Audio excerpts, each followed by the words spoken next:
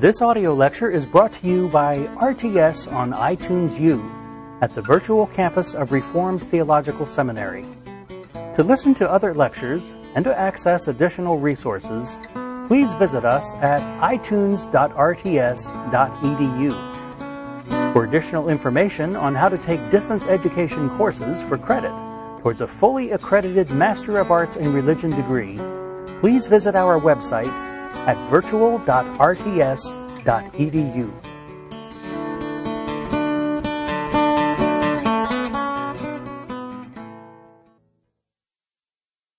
Just a couple of words about the life of Aquinas. I've got too much material here. I'll just tell you a couple of funny stories about Aquinas.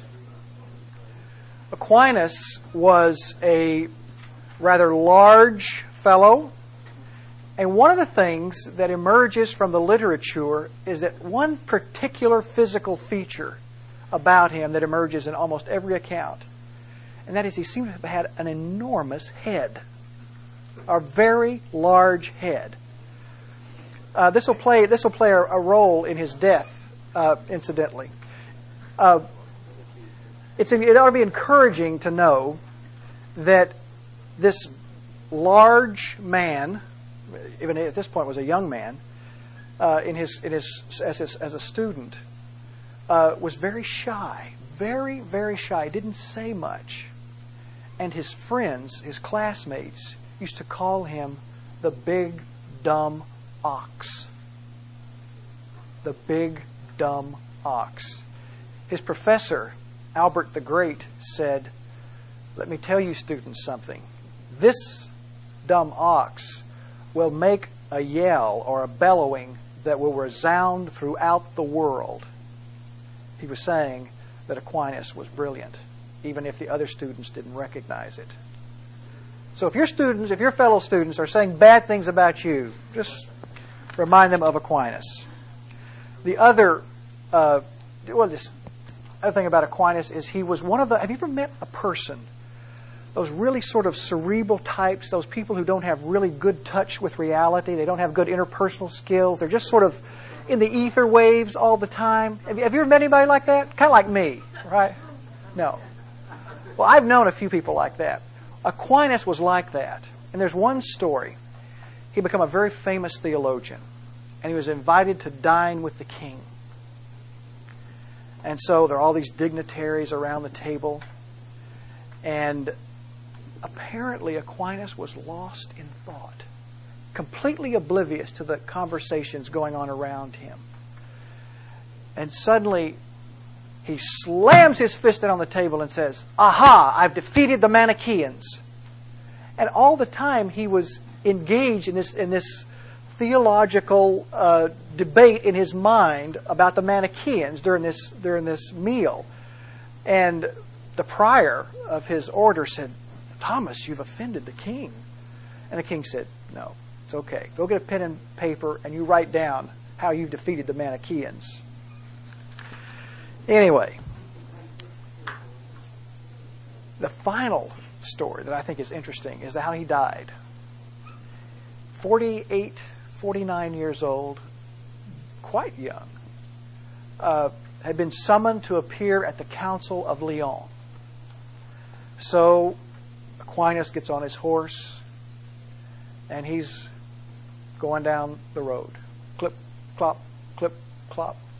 So absorbed in his thoughts is he that he doesn't notice that a tree has there's a limb hanging down. And he's going along, and he bashes his head on a hanging limb, knocks him unconscious. A few weeks later, he dies.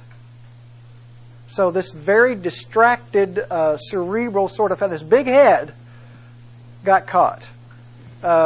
So anyway, interesting fellow. One other thing I probably should mention before I go on to his view here, his theology, is that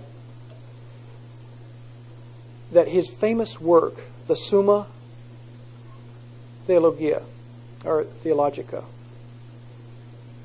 he had finished 2 parts of the 3 parts he had set out to write in the Summa. Is that up there? Yeah. The Summa Theologica. And toward the end of his life, he was celebrating Mass. And apparently he had a mystical experience of some sort. And the result of this mystical experience is that he decided he would no longer write. He was 2/3 plus through one of the greatest works ever written, and he stopped. And so now the Summa is incomplete. Friends came to him and said, well, why don't you just finish it and then stop? And he said, no. He said, I have seen a vision of God, and everything I have written is but straw. And suddenly, he stopped writing a few years before his death. He felt that his mystical vision of God, or whatever it was so powerful that in light of that experience, that all the logical, theological work that he had done was nothing. And so he stopped. Okay, we're going to end this class not... You're making me feel bad. We're going to end this class. Instead of giving you a complete survey of Thomas's theology, which would be impossible probably, I'm going to look a little more carefully at the doctrine of justification. Now, as you no doubt all know, there has been a little bit of a buzz around the campus about this question of Aquinas and justification. There have been two recent events which make Aquinas' view of justification very, very relevant and very current for us. Let me rehearse these two events that have occurred recently. First, and then we'll look at Thomas after we look at these two incidents. A group of conservative, I'm up here, yeah, a group of conservative Catholics and evangelical Protestants have issued a document in recent weeks with this title, Evangelicals and Catholics Together, the Christian Mission in the Third Millennium. This is a document that is primarily directed at addressing some moral questions, social moral questions. The document begins by observing, rightly, that the two Christian groups that are most aggressive in evangelism in the world today and will be in the third millennium are Roman Catholics and evangelical Protestants, the most aggressively evangelistic. They note that. This document further recognizes that there have been some conflicts between the two groups, that is, between Catholics and evangelical Protestants, when they target the same group. This has particularly become a problem in Latin America and in Eastern Europe. Catholics are evangelizing in both of those places, and so are evangelical Protestants, and they have clashed, in some cases leading to violence, where one group has engaged in violence, one Christian group has engaged in violence against another Christian group. The primary intention of this document is to stop the violence between these two evangelistic groups. Latin America and Eastern Europe. I think that they particularly have in mind some of the clashes that have occurred in Latin America. As you probably know, evangelicals are very active in Latin America. and that's sort of historically been the territory of Roman Catholics. And to have these evangelicals come in and be so aggressive has resulted in some violence. Now, the method that this group has employed is to first to stress that there is doctrinal unity between Catholics and evangelical Protestants on many issues. So what they're trying to do is trying to remind the evangelical Protestants and the Catholics in Latin America and in Eastern Europe that there are many doctrinal issues on which you agree, so stop killing each other. Issues like the Trinity and the deity of Christ, for example. The paper also stresses, in order to stop the killing, is that there are many social, moral issues on which Catholics and evangelical Protestants agree. Questions like abortion. We are all very well aware, I think, in this country, that evangelical Protestants and Catholics have been at the forefront of the anti-abortion movement in this country. Now, this document also says that there are also doctrinal differences. They try to stress that, yes, they're not ignoring history or the theological differences, that in fact there are doctrinal differences between evangelical Protestants and Roman Catholics. And they list 10 specific theological differences. I won't list them all. I'll just give you some general ideas. On the question of Mary, they say there are differences. The Lord's Supper, baptism, just to name a few. And then they add this statement. Having listed 10 doctrinal differences between evangelical Protestants and Catholics, they say this account of differences is by no means complete. The controversy centers on this fact, that the doctrine of justification is not included in that list of doctrinal differences between Roman Catholics and evangelical Protestants. Now, historically, most of you are aware that evangelicals in particular have argued that justification is the article by which the church stands or falls. It is, if you could have one central doctrine, it would be the one. Luther made that very, very strong, as did Calvin. That is the crucial doctrine. In fact, there is a famous statement by Luther. He said, "I am willing to support papal supremacy." That was negotiable if the Pope would affirm justification by faith alone. Everything for Luther was bound up in that doctrine, and Calvin follows in stressing the importance of that doctrine. It has been then argued that this document, by omitting justification from the list of doctrinal differences, is tantamount to having abandoned the one article on which the church stands or falls.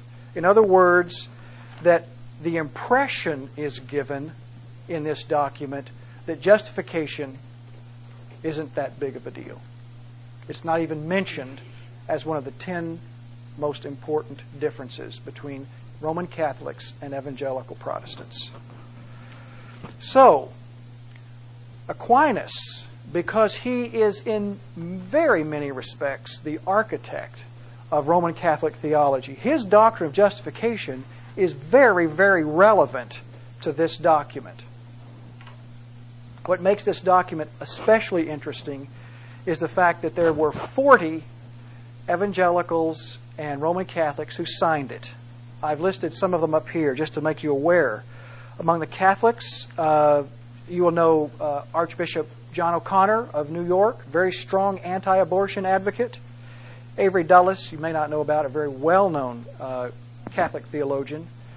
And Michael Novak, the political writer, very conservative political thinker. Among the evangelical Protestants, you can see Chuck Colson signed it, Bill Bright, Pat Robertson, Os Guinness, and J.I. Packer. Now, for a Reformed seminary, it's going to be of particular interest that you have two Reformed types having signed a document which lists those basic differences between evangelicals and Roman Catholics, and in that list, the doctrine of justification is omitted. So that's why this particular document has aroused some passions of late. And the reason is because it seems to give the impression that justification is not the most important issue because it's not mentioned. That's the first current event that has a lot to do with Aquinas' view of justification. The second event is an article that was published just recently, this month. An article published in a well-known evangelical journal by a well-known Reformed theologian. The first sentence in this article reads, Thomas Aquinas was a medieval Protestant, teaching the Reformation doctrine of justification by faith alone. Did you get that? Dr. Gerstner argues that Aquinas taught essentially the same doctrine as Martin Luther and John Calvin. And because Gerstner is one of the outstanding Reformed theologians of our day, this has particular relevance, I think, to this institution. Now, having cranked up your interest, let's look at Aquinas. It's in Table Talk, the May issue. The May issue. Let's look at Aquinas on justification. I think these two current issues will become our context and at least keep you interested in this as we go along. Subpoint 1. Thomas affirms the priority of grace. The priority of grace in justification. Thomas affirms the priority of grace in justification. That is to say, however he defines justification, it is ultimately preceded by God's grace. That's what Aquinas teaches, without question.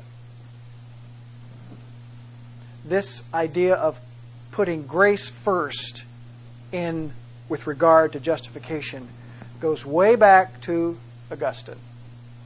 And one of the things I think I've said in this class, I know I've said it in the other class, is that to rightly understand Aquinas, you must understand that he is fundamentally an Augustinian.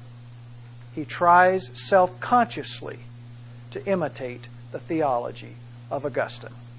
And I might add, I think he's generally pretty successful. So, that's the first thing you need to know, and it's particularly important to know that he puts the stress on the priority of grace in justification. Second subpoint. This is still up here.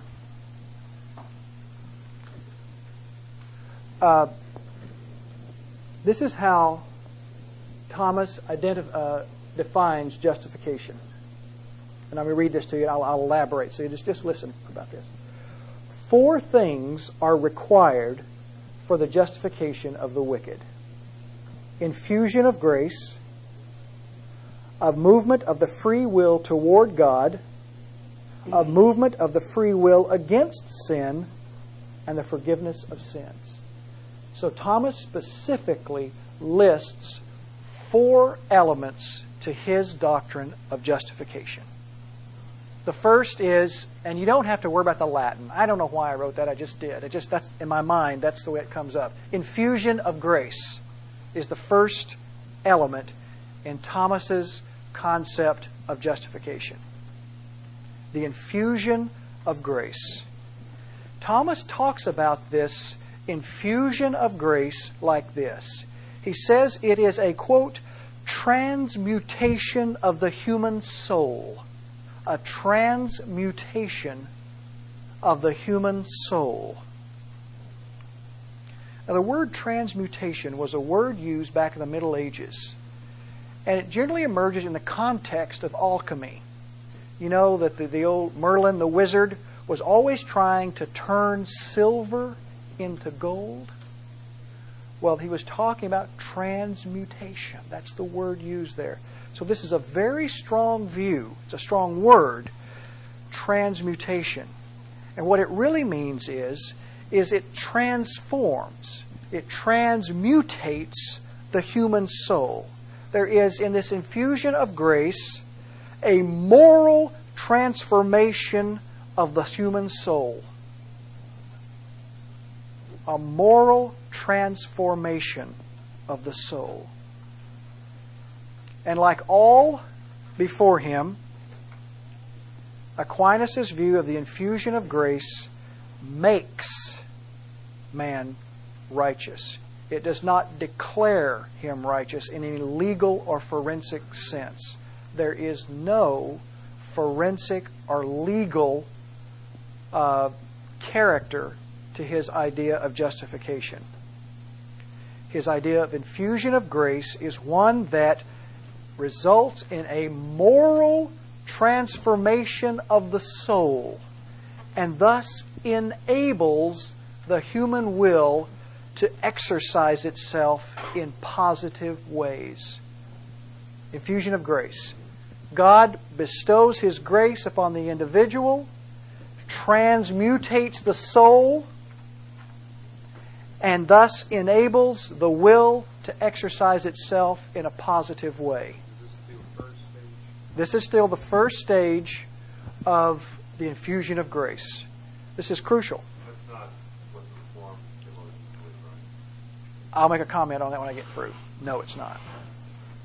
Thus enables the free will. Enables the free will to be exercised in positive ways. Now, the second element he mentions is the cooperation of the free will. That's just cooperation of free will. The second key element. Now, this morally transmutated, transformed human will that has been moved by the grace of God, by this infusion, this will is now able, with the help of God, to do two things. One, it's not here. One, the will can move toward God. Remember he said that? You can take a step toward God. At the same time, you turn away from sin. So there are two movements of the soul that result from this infusion or this transmutation. There is a turn away from sin and a turning to God. And man cooperates with God in accomplishing those two movements. It's a cooperative effort.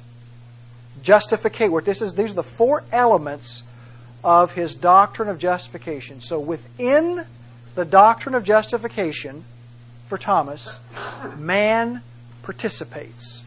He exercises his will in turning away from sin and turning to God.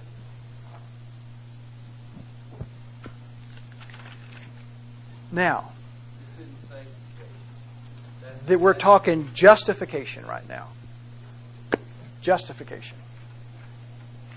Now, what I think is perhaps the single most important thing in his concept of justification is his idea of merit.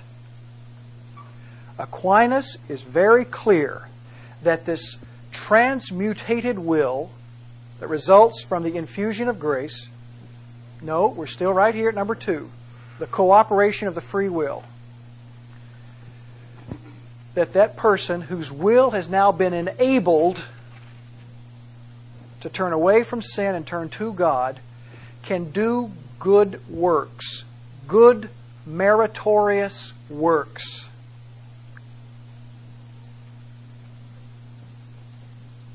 Even though God has first initiated with His grace, He has done something, He has changed the will of a man, or a woman, so that he can now do good works which are meritorious. Now, when I say the word merit, you need to understand what that word means. It means that God is obligated to do something because of what you've done. God comes under your obligation. He owes you something because you do meritorious works. God is in your debt, in effect, when you talk about merit. Now, you need to understand there are two kinds of merit. Two kinds of merit. There is congruent merit and condign merit. Thomas is very clear with regard to justification in rejecting congruent merit. He does not mean that. That is the kind of merit that refers to a human doing works apart from the grace of God. Man in his own strength, utterly apart from God, doing a good work that is meritorious. Thomas rejects that. That is not what he means by merit. He rejects that kind of merit. But he does accept what is called condign merit. The man in whom God has infused grace, transmutated his will, so that he can then do good works. They are meritorious in the second sense. They produce condign merit. Condign merit simply means merit that results from God's infusion of grace. It is not apart from God. It is not independent from God. God's grace, in fact, becomes the basis upon which that meritorious work is performed. But he does stress that in the condign meritorious sense, a person can deserve eternal life and justification.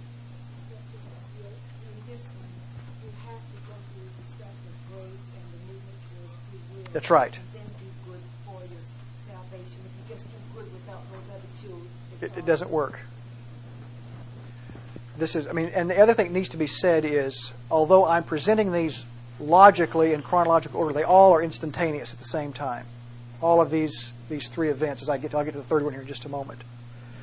So the key thing I think in all of this is that Thomas believes in meritorious works, in justification.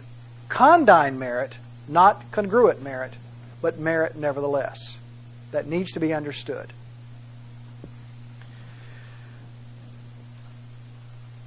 So I think I've said it. Okay. God is therefore obligated to reward that person who exercises his will after the infusion of grace. He is obligated to reward that merit with a reward of eternal life. These are 1, 2, 3, 4.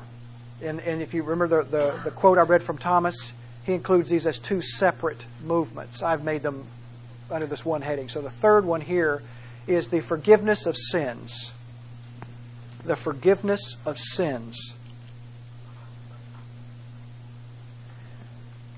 Forgiveness is deserved in the system of Aquinas. It is merited. Because man, after God has first bestowed grace upon the individual, energized his will, enabled him to go out and do good works, which he says are meritorious, God is then under obligation to reward those meritorious works with forgiveness of sins and eternal life. Okay?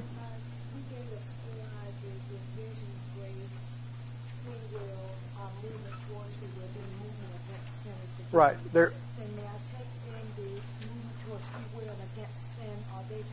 Those are two separate movements. So that adds up to 4. Okay. Would you comment as to how much he is, well, comparing him to Augustine? You said before that he is very much Augustinian in presentation and justification. Is there great differences here? There are some differences, but essentially you will find a strong parallel. So Augustine, yes. I mean, there's. Agrees with this condign merit concept. Well, now he doesn't articulate it with that kind of degree of precision. As far as I know, Augustine does not distinguish between those two kinds of merit. What you will find in Augustine is merit talk. This idea, the Bible talks about rewards, doesn't it? Well, to Augustine and to Aquinas, that implies that there is meritorious work. Very logical. But not in a salvific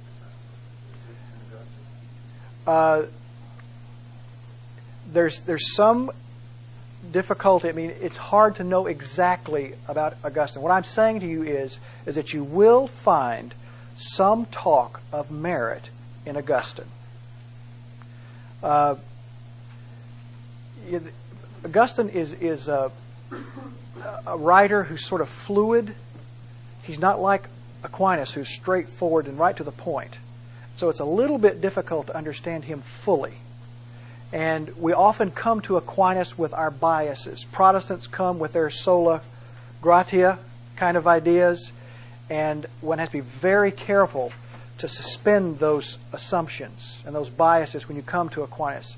Most of us find it difficult to throw away those biases, but I think we need to try. But the facts are, without trying to interpret those facts for you, I'll let you read Augustine and decide for yourself. The facts are, he does not have a forensic or a legal declaration of justification. That is not in Augustine. Luther said it was. Luther's wrong. You do not find in Augustine any legal sort of declaration. And so Luther's not perfect. Luther's a great guy, but he's not perfect. I forgot what I was saying. Augustine does not talk about a forensic declaration of righteousness, or the more Lutheran view. For him, justification and sanctification are very much intertwined. And that's what you find all the way from Augustine through Aquinas, all the way up to the Reformation. And what distinguishes Luther is the fact that he rejects the prevailing view of justification. He says it is not to make someone righteous. It is a legal declaration. Okay. So let me move on here. So what you find ultimately in Aquinas' view is that the ground of justification is the righteousness of man. Now, to be sure, one needs to understand that righteousness comes from God. But it is a righteousness that God puts in man, and on the basis of man's righteousness, he is then declared right with God. So the righteousness of man is the ground. Now, one could say, to help clarify this a little bit, if one were to ask, what is the ultimate cause of justification for Aquinas, he's going to say God. The ultimate cause of justification for Aquinas is God. You read his view on predestination, and you know how strong he is. But when it comes to justification and the ground of justification, It is this transmutated soul of man that becomes righteous, that can exercise meritorious works, that becomes the ground. Let me finish this thought. In contrast to Thomas, the Reformers will say that the ground of justification is not our righteousness, but the righteousness of Christ. It's this alien, this outer righteousness that is imputed to us. We don't deserve it, but it's another's righteousness. It's not our own righteousness. Even though that righteousness, according to Aquinas, came from God. We don't want to ever forget that. Very strongly stressing the priority of grace here. But the technical basis becomes the meritorious works of a righteous man.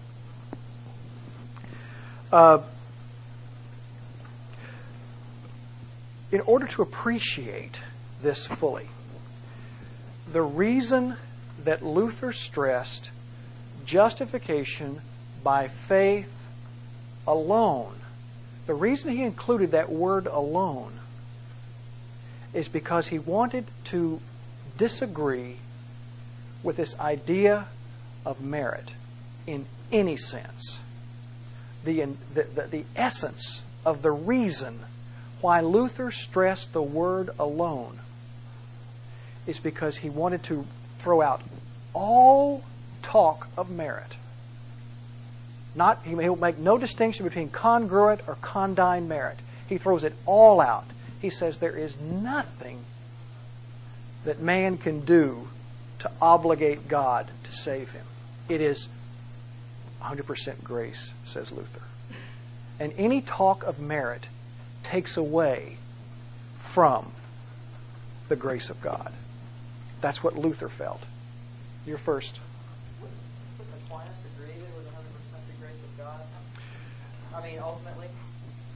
You've got to make some subtle distinctions here. Yes.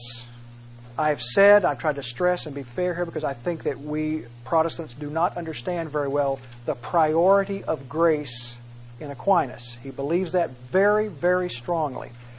But it's the difference between, I think, the cause and the means by which the eternal plan of God is accomplished. For Aquinas, God has in eternity past has predetermined to save an individual. Okay? No question about that. He teaches that. But the means by which that comes to pass is through God working through, infusing grace into the individual, enabling him then to do meritorious works. And on the basis of those meritorious works, God then rewards him with eternal salvation. Let me say,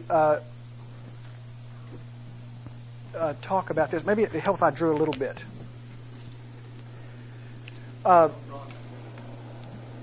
shouldn't do that, should I? There's not enough room on this. What you find is God, and this is salvation, and this is damnation.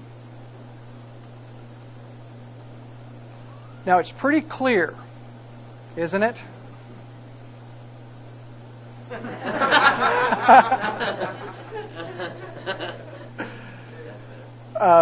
It's pretty clear that the Reformers, when they talk about damnation, that even though they are aware that God's rejection of an individual, his bypassing of an individual in eternity past, his not choosing them, however you choose to use whatever word you choose, that they will then fall into sin,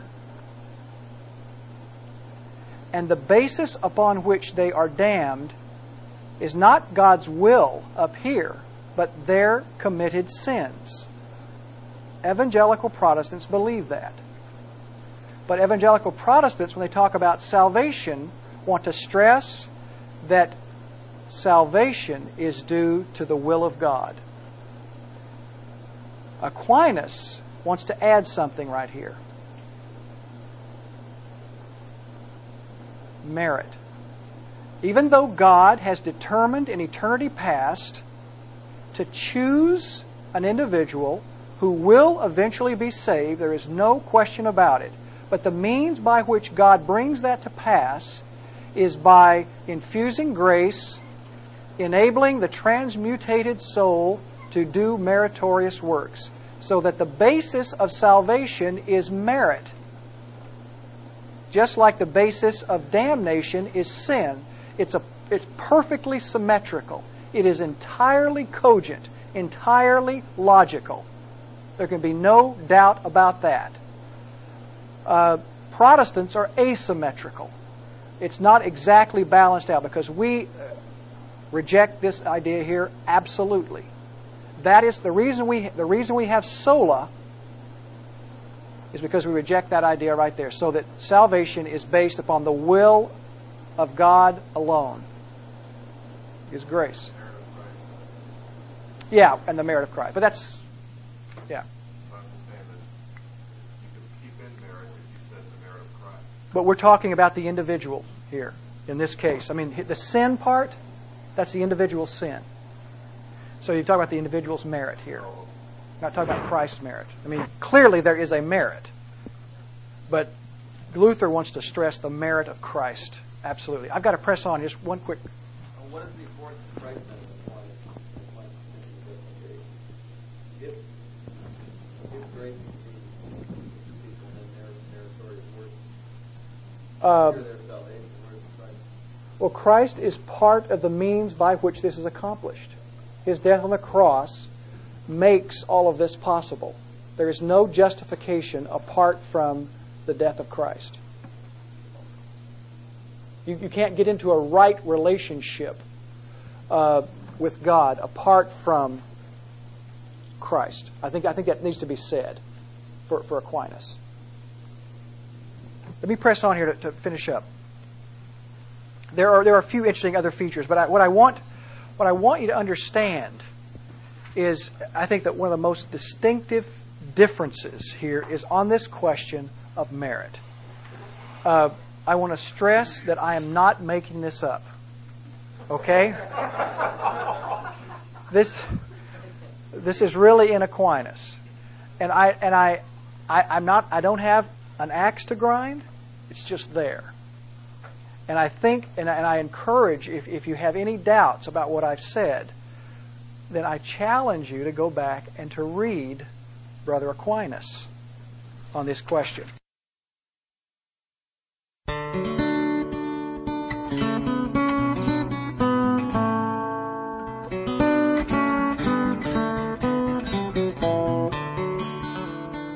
This audio lecture is brought to you by RTS on iTunes U at the virtual campus of Reformed Theological Seminary. To listen to other lectures and to access additional resources, please visit us at itunes.rts.edu. For additional information on how to take distance education courses for credit towards a fully accredited Master of Arts in Religion degree, please visit our website at virtual.rts.edu.